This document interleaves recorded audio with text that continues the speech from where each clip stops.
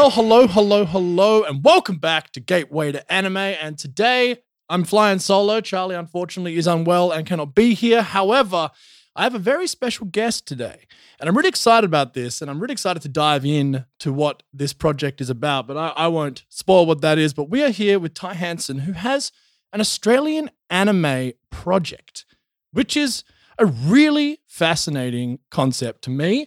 And well, Ty, how are you, man? What's happening? Yeah, I'm good. Thanks for asking. A lot's happening. So how much time of the day do you have to answer that question?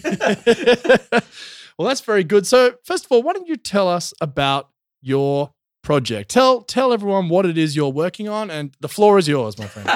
Too easy. Okay, yeah. So I'm the author / creator / producer, whatever you want to call me, of the Millennium Exile anime project. It's an Australian anime project, being that I am the creator and I hail from Australia. I currently live here, born and bred here. What I'm aiming for is not anime inspired. I want to go for, fingers crossed, I want to go legit anime. I want to work with the talented men and women of Japanese animation studios to actually get this thing done, because the definition of anime has been grey for a long time now. Back in the early days, it was always just describing whatever came from, whatever sort of cartoon or animation came from Japan. But for a long time now, Japanese animation studios have been collaborating with, Indonesia, Manila, like all these other sort of outside studios. So there's already been cross-collaboration from that end of it. So from the creator end, then they sort of outsource to other animation studios to help with in-between animation and stuff like that. So what I'm shooting for is a little bit more unique in that the creator or the writer is coming from outside of Japan. And I'm sort of going over and I'm trying to present to them. Had a bit of interest so far from outside of Japan.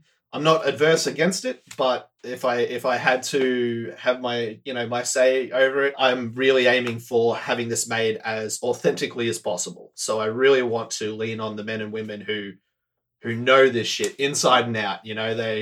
This is their bread and butter. I don't want to make it look like an anime and call it an anime. I just happen to be the guy that thought of the story and designed the characters in the world, but I want this thing to be made authentically as possible. Absolutely. Very cool. So this started off as an artwork that you drew for an assignment. Is that correct? Yes. Yeah. 13 years ago now? Wow. Yeah, it was a character design assignment, and I designed Vincent, and he looked more like something that stepped out of an episode of Beyblades. He looked like a kid's anime thing where the eyes were hyper exaggerated, as they were still back then. That Vision of Escaflowne kind of eye style where it was like really big. It was like 2/3 of the face. And I had this aesthetic that I was going for at the time. And then I had this like super dark story for him. The only marks that I lost on that was that my art style didn't marry up with the story. Right. They were just like, look, this is gritty and I want to know more about this world. But dude, I think the teacher likened it to something that came out of Yu-Gi-Oh! Sure. And that's probably not an insult in any capacity, but it was a very different kind of, it didn't marry well. So yeah, sure. Vincent went under a couple of redesigns and then eventually settled on a style. And here we are 13 years later. 13 years, wow. Yeah, over, I think it's 53, 54 unique characters. All their backstories fully written, their personalities all developed, a whole world created, countries, continents, cultures, animals and landscapes, all that sort of fun stuff. And I've just been plotting away at it. It's very impressive because people out there, you can check out the website. What is the website? Is it millenniumexile.com? Is that what it is? Yep, that's the one, yeah. That's the one. It's incredibly in-depth. You've done a very extensive world build, and I can imagine the world builds, there's far more of it than you're probably putting on that website, I assume. 100%. Yeah. At this point, you've got to be super careful with what you give out for free yes. And what you just promote yourself. So it's kind of this weird balancing act that took me a long time to figure out, where you've got to give enough to sort of keep people interested and to make people interested, to make people believe in you and the project, but then sort of hold back enough that should the unthinkable happen and something got ripped off, it doesn't take away. Anything that's on that website right now, if someone were to rip me off entirely, that is not the secret sauce. There is nothing there that is overly unique that I would say is Millennium Exile. All those characters and their designs, to me, they're my babies, so they're Millennium Exile to me. But if you really sort of take away the nostalgia and the emotional side of things and break it down. The really unique things that are about my story, it's all like up in here. It's documented offline. So there's a lot offline. I was originally shooting for an anime first. And so I've written for 72 episodes if this was an anime. Wow. Yeah. But obviously that's changed because it's still 72 episodes. The content's still there. There's still a lot to cover. But I've started releasing it as a series of light novels. Yes, I saw that. Yeah. Yeah. How's that going? Really, really good, actually. Really good. Right.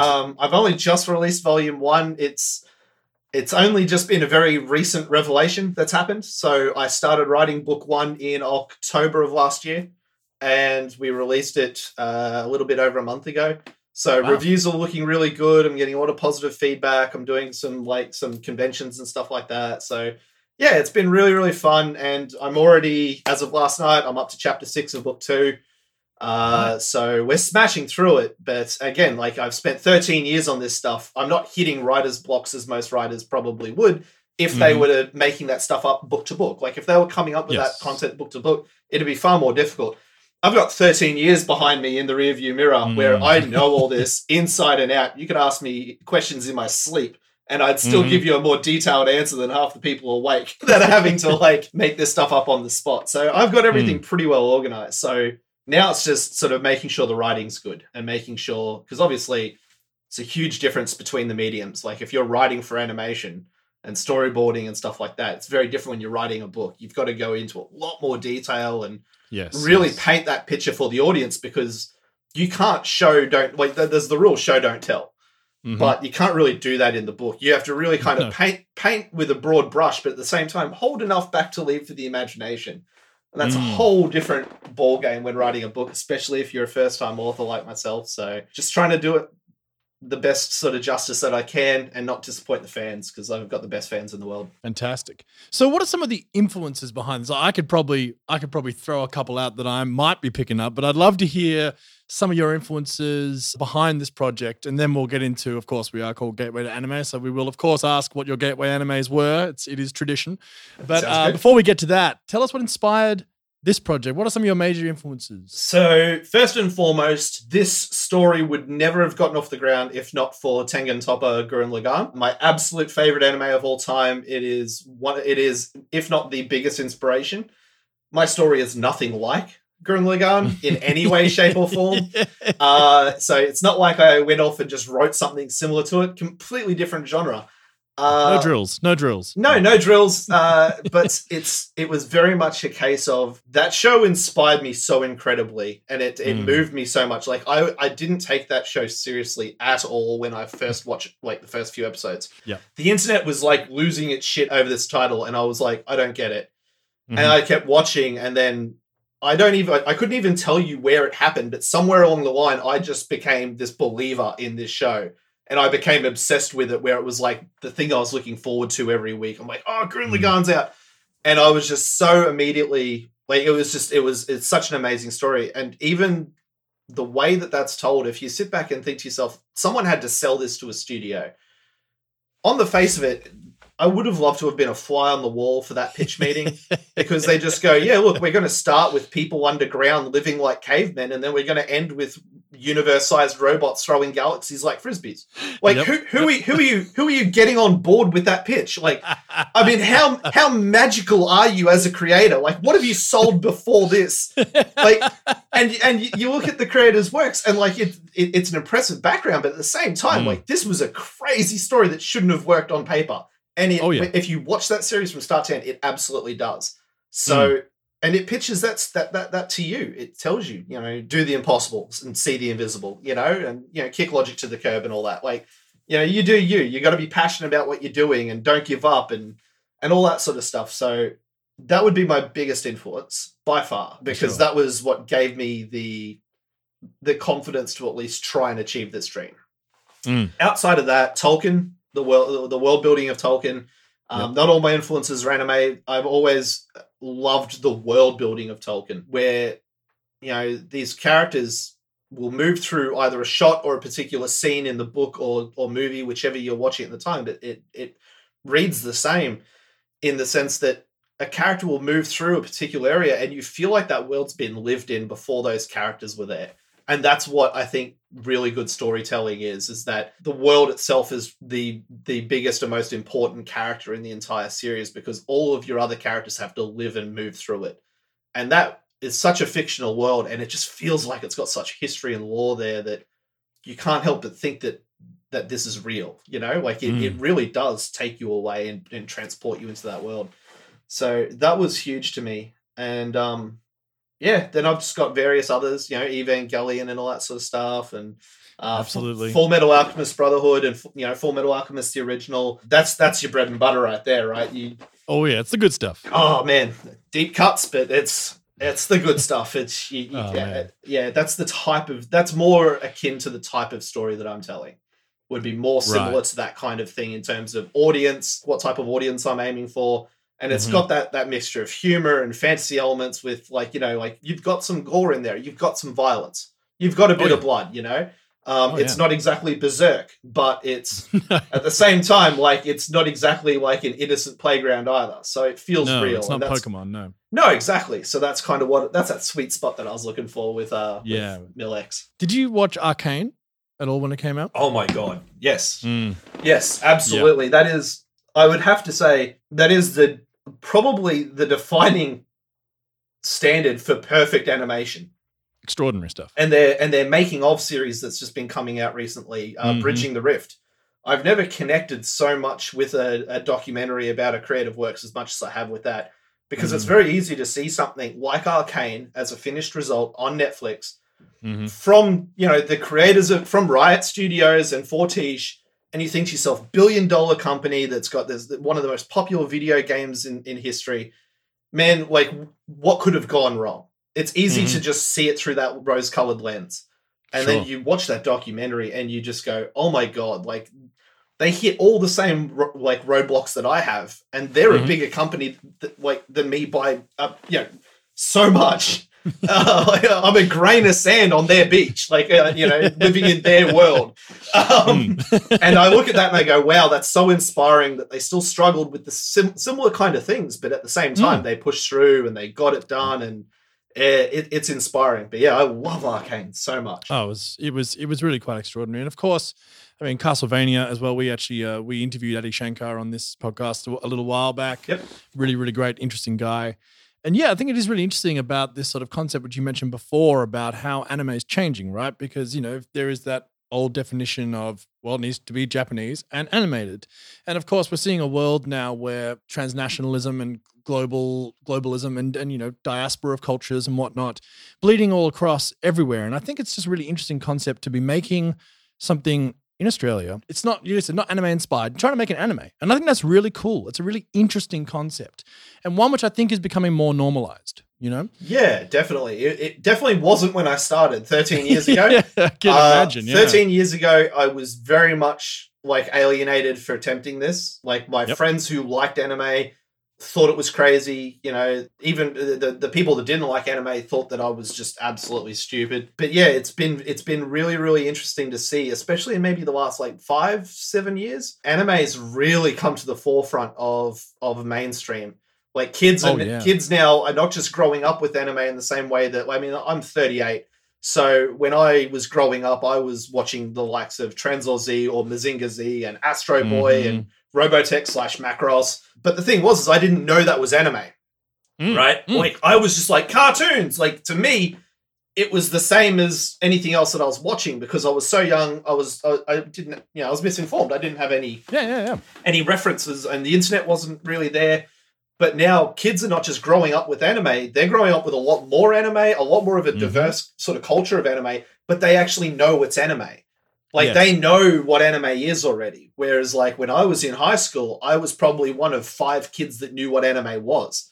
Nowadays, I teach anime at schools because of Millennium Exile. And nowadays, whenever I talk to the students, I always ask, who knows what anime is? Every single hand goes up. Every student in every class knows what anime is. And then I'll say, who likes anime? And a handful of hands will go down, but still a big volume of them stay up. And you look at that and you go, man, from where...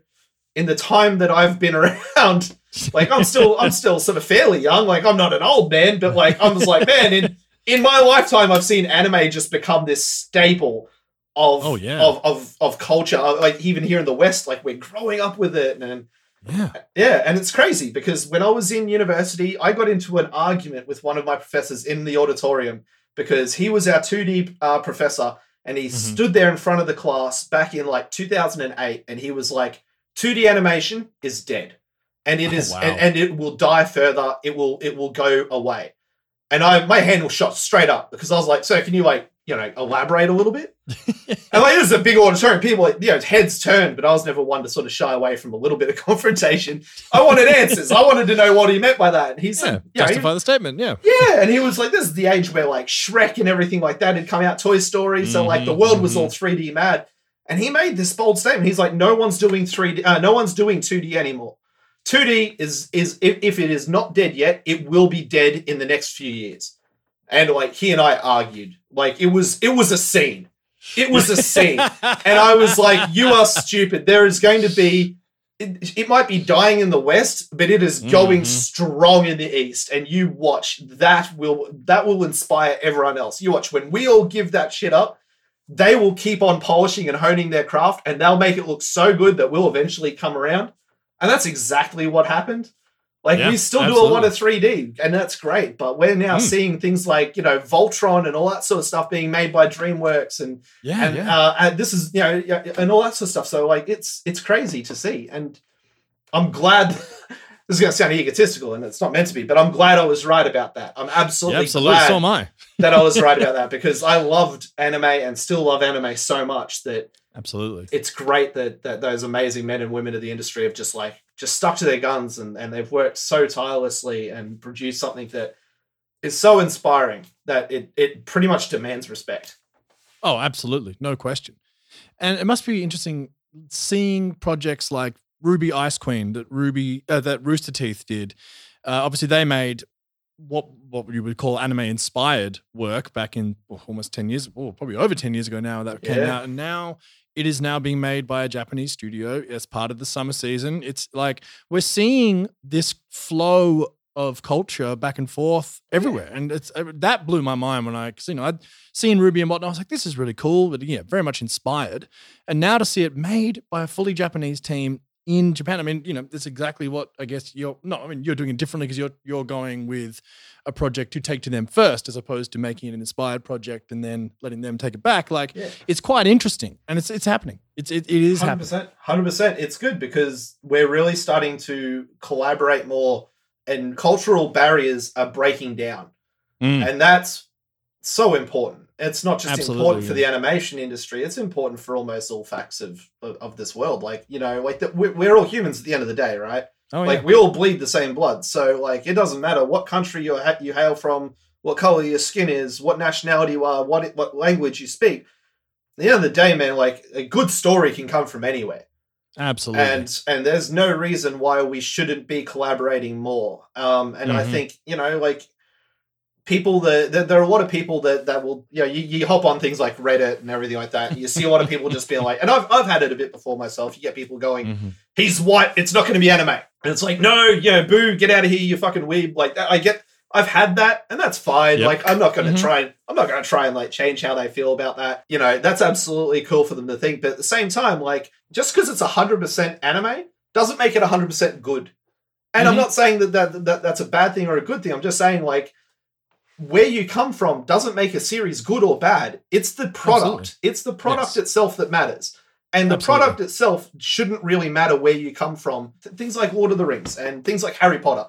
Huge franchises, much bigger than My Little Story, and rightfully so.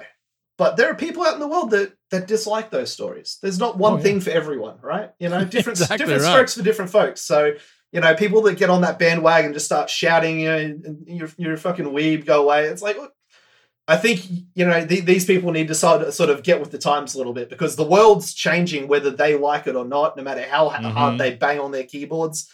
The world's changing and the world's going to keep collaborating and I'm all for it. I agree. Did you play any JRPGs growing up or anything? Were you a gamer as well? Yeah, I got the old Final Fantasy necklace on, actually. I did think I saw that there. Yeah, Final Fantasies growing up, 7 and 8 were my introductions to them. Oh, yes. Legend of the Dragoon.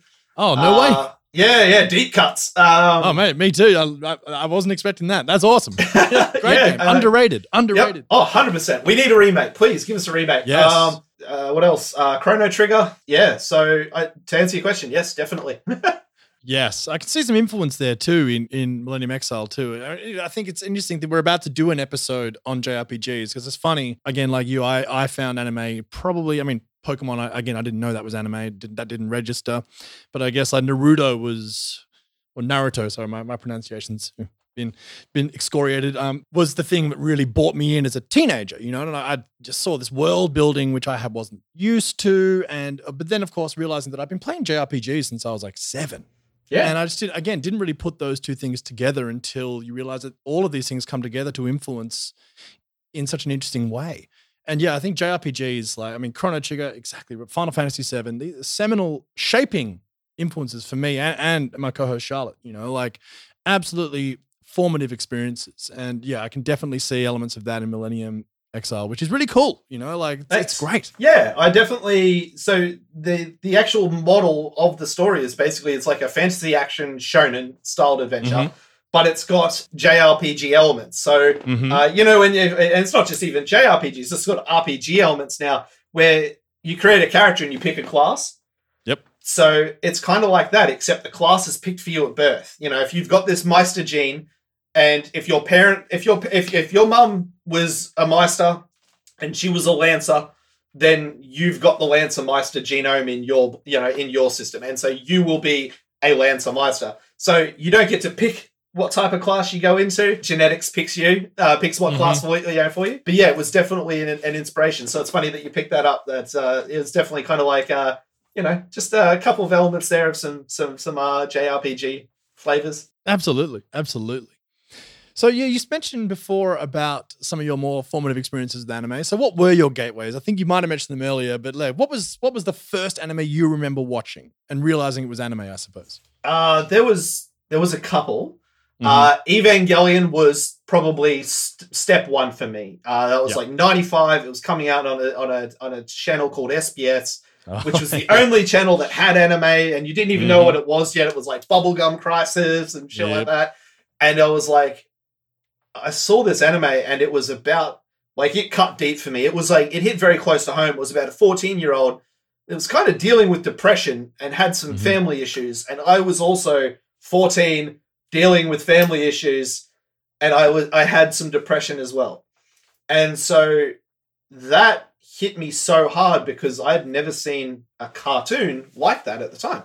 Absolutely. I was like, oh my God, this isn't a cat chasing a mouse for 30 fucking minutes. this shit hit somewhere real. And you felt that. And I was just like, I absolutely was moved by the way that story was told. It was so unique. Even by today's standards, Evangelion stands on its own platform out on the side. Absolutely. In the same way that Cowboy Bebop made its own genre, Evangelion's gone out on and they both just stand sort of alone. There's nothing really similar to them. And when I saw Evangelion, I was just, it hit me on so many different levels. Like I hadn't seen anything like it before. And then I had this emotional attachment to the character and him wanting to run away and me wanting to run away and him having to, go back out there and expose himself to others only to be hurt again. And I felt like I was going through the same things as I was maturing, and it hit somewhere raw and real. So that was the first thing that I saw where I was like, wow, I had to go looking it up, and I was like, oh, this is a thing called anime. And then I sort of went down to my local video store and I started realizing that I was watching anime my whole life and I just didn't know it. I was watching Astro Boy and Mazinger Z and, Macross and Tekkaman Blade and everything like that. Like, I was watching all these things. And then I also like the Street Fighter animated movie, like the original. Yeah. Like, and, that were there, like, you're kind of like, oh, man, what's this kind of thing? But yeah, anime also kind of fucked me up as well. Because be doing that. Because I remember going down to our local video store this is, I know I've already said how old I am, but this is showing my age a bit. There was VHS tapes. And I remember being like this little, like, you know, a smaller child. And I remember picking up this VHS video of like this guy that had like his face was exposed like as a human face, but he was like pulling off this armor from his face. And I was like, man, this is awesome. And I like, this is back when like there was no such thing as like continuation of cartoons when you were a kid. Like everything was episodic. Like if Fred Flintstone lost his job in that episode, he got it back by the end of that episode. So you could pick up any DVD of Dino Riders and it didn't really matter, right? You'd just be like, oh, it's fine. So the volume never mattered. And it wasn't volume 1, but I was like, that's so sick. I went running over to my parents. I'm like, can I get this? And it was like PG. Right? And then I put it in the video player and I hadn't seen Evangelion. This predates Evangelion for a while, quite a bit. And I like fire that bad boy up and I'm like sitting on the carpet and first thing I see is this fucking armored dude from the cover fighting this giant monster that looked terrifying. And then he got like his arm chopped off and his brain ripped out in the most grotesque way possible.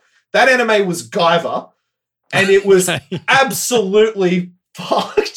And I was so terrified of cartoons after that. Like I was scarred. I had nightmares. I screamed. I was crying. I was like, ah! Like I was freaking out.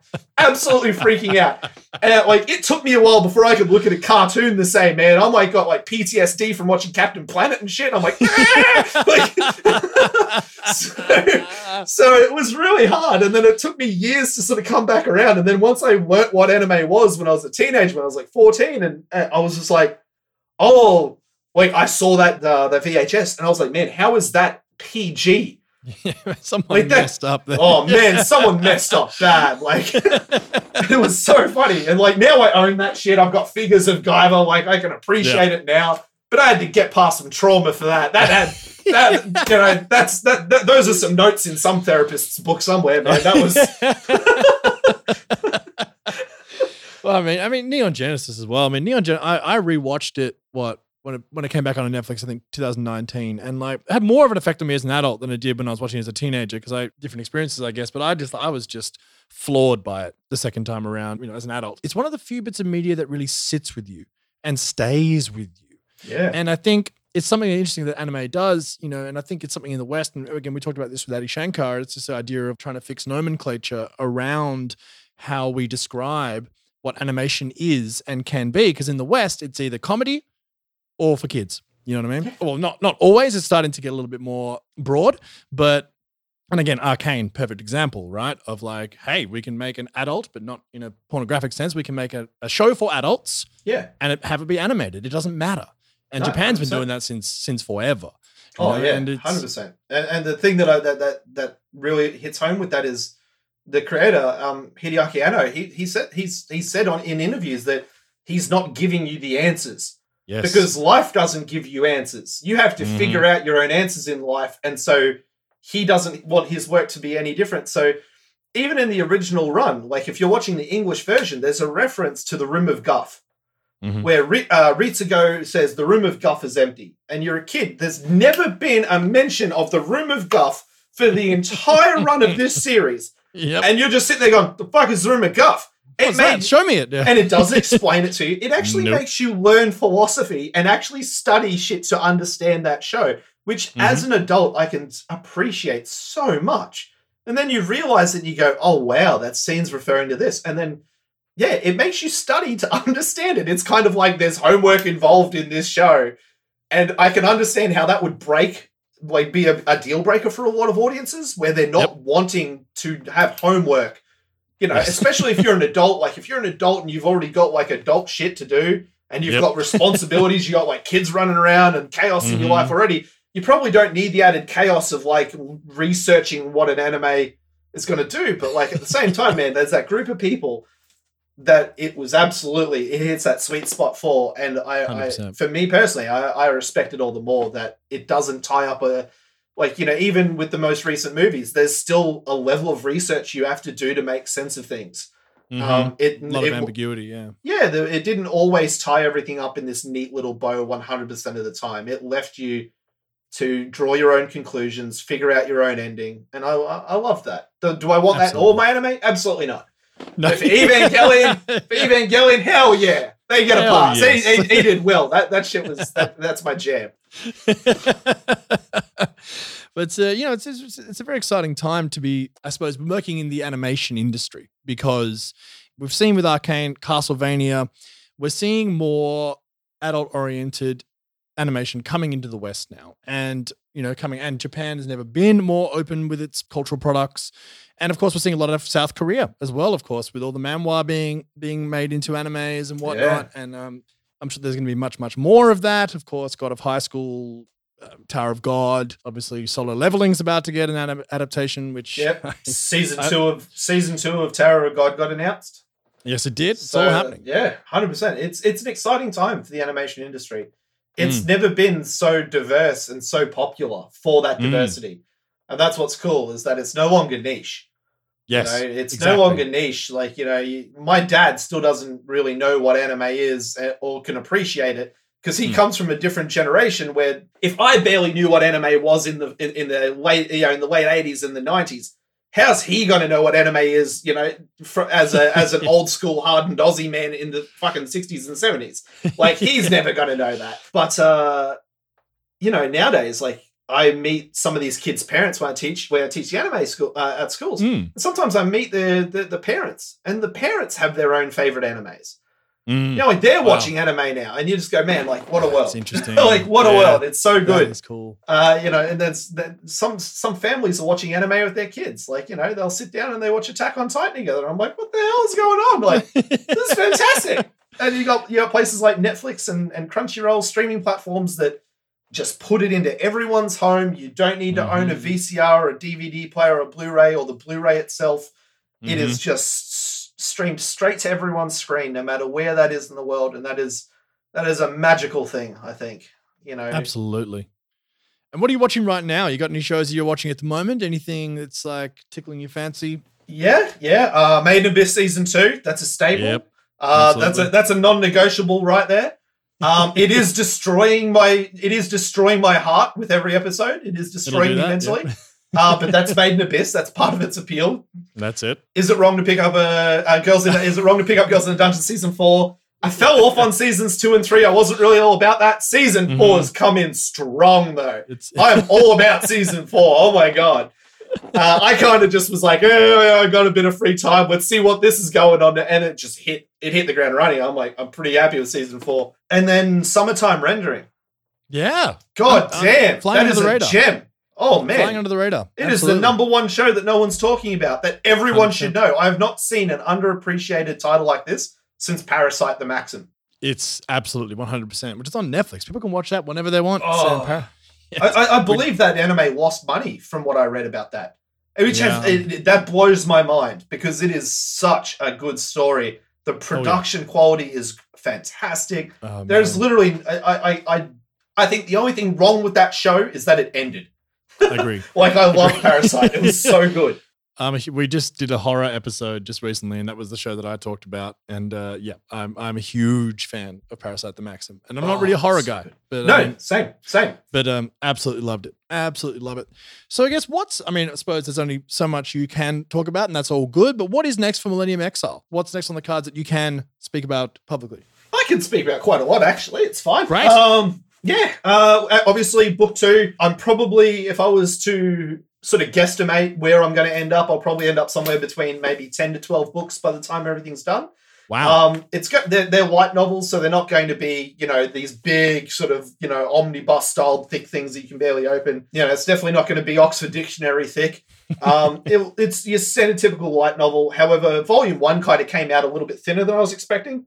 First time writer here, so by the time we finished editing, I ended up editing a lot out, and I was like, man, I'll restructure this later. So it came out a little thinner than expected, but yeah, book 1 came out. Looking at finishing that off, no matter what happens. If we get picked up and we make this as an anime, I owe it to the fans and to myself to see this through. I'm not somebody, if I've been doing this for 13 years, I'm clearly somebody who sees things through. So I'm going to keep doing that. I'm working with several talented artists from around the world. Big shout out and love to Elmo and Harry, who are my 2 main guys that have absolutely worked tirelessly through so much with me over the years. Building the fan base, building the audience. I'm now sort of doing podcast appearances and stuff like that, talking about the project, which is really good. I'm making a few appearances at some conventions, at least here in Australia. But yeah, so that's what's on the cards at the moment. I'm sort of balancing all that with like a full-time job, like a 9-to-5 full-time job in IT, as well as teaching anime at schools around the country. So that's really cool. So that's pretty much what's on the books for now. And it's just basically just brand growth. Just get it out there, sure. Get it into more people's hands, get people on board, because that's all that I really want. I don't give a damn about money. What I care about is having people experience my story the way that other anime creators inspired me with theirs. You know, if I can inspire one person with Millennium Exile, then I'm pretty happy with that. So yeah, that's what matters the most to me, is just get it out there, tell my story, and hopefully some ears hear it. Fantastic. Awesome eyes read it, however you're devouring the content. But yeah, ultimately at the same time, still sort of going hard with trying to pitch it. You know, I'm still very, very adamant that my end goal is to get an anime out of this, because I'm a fan of anime first and foremost. Yep. My passion for manga came in afterwards.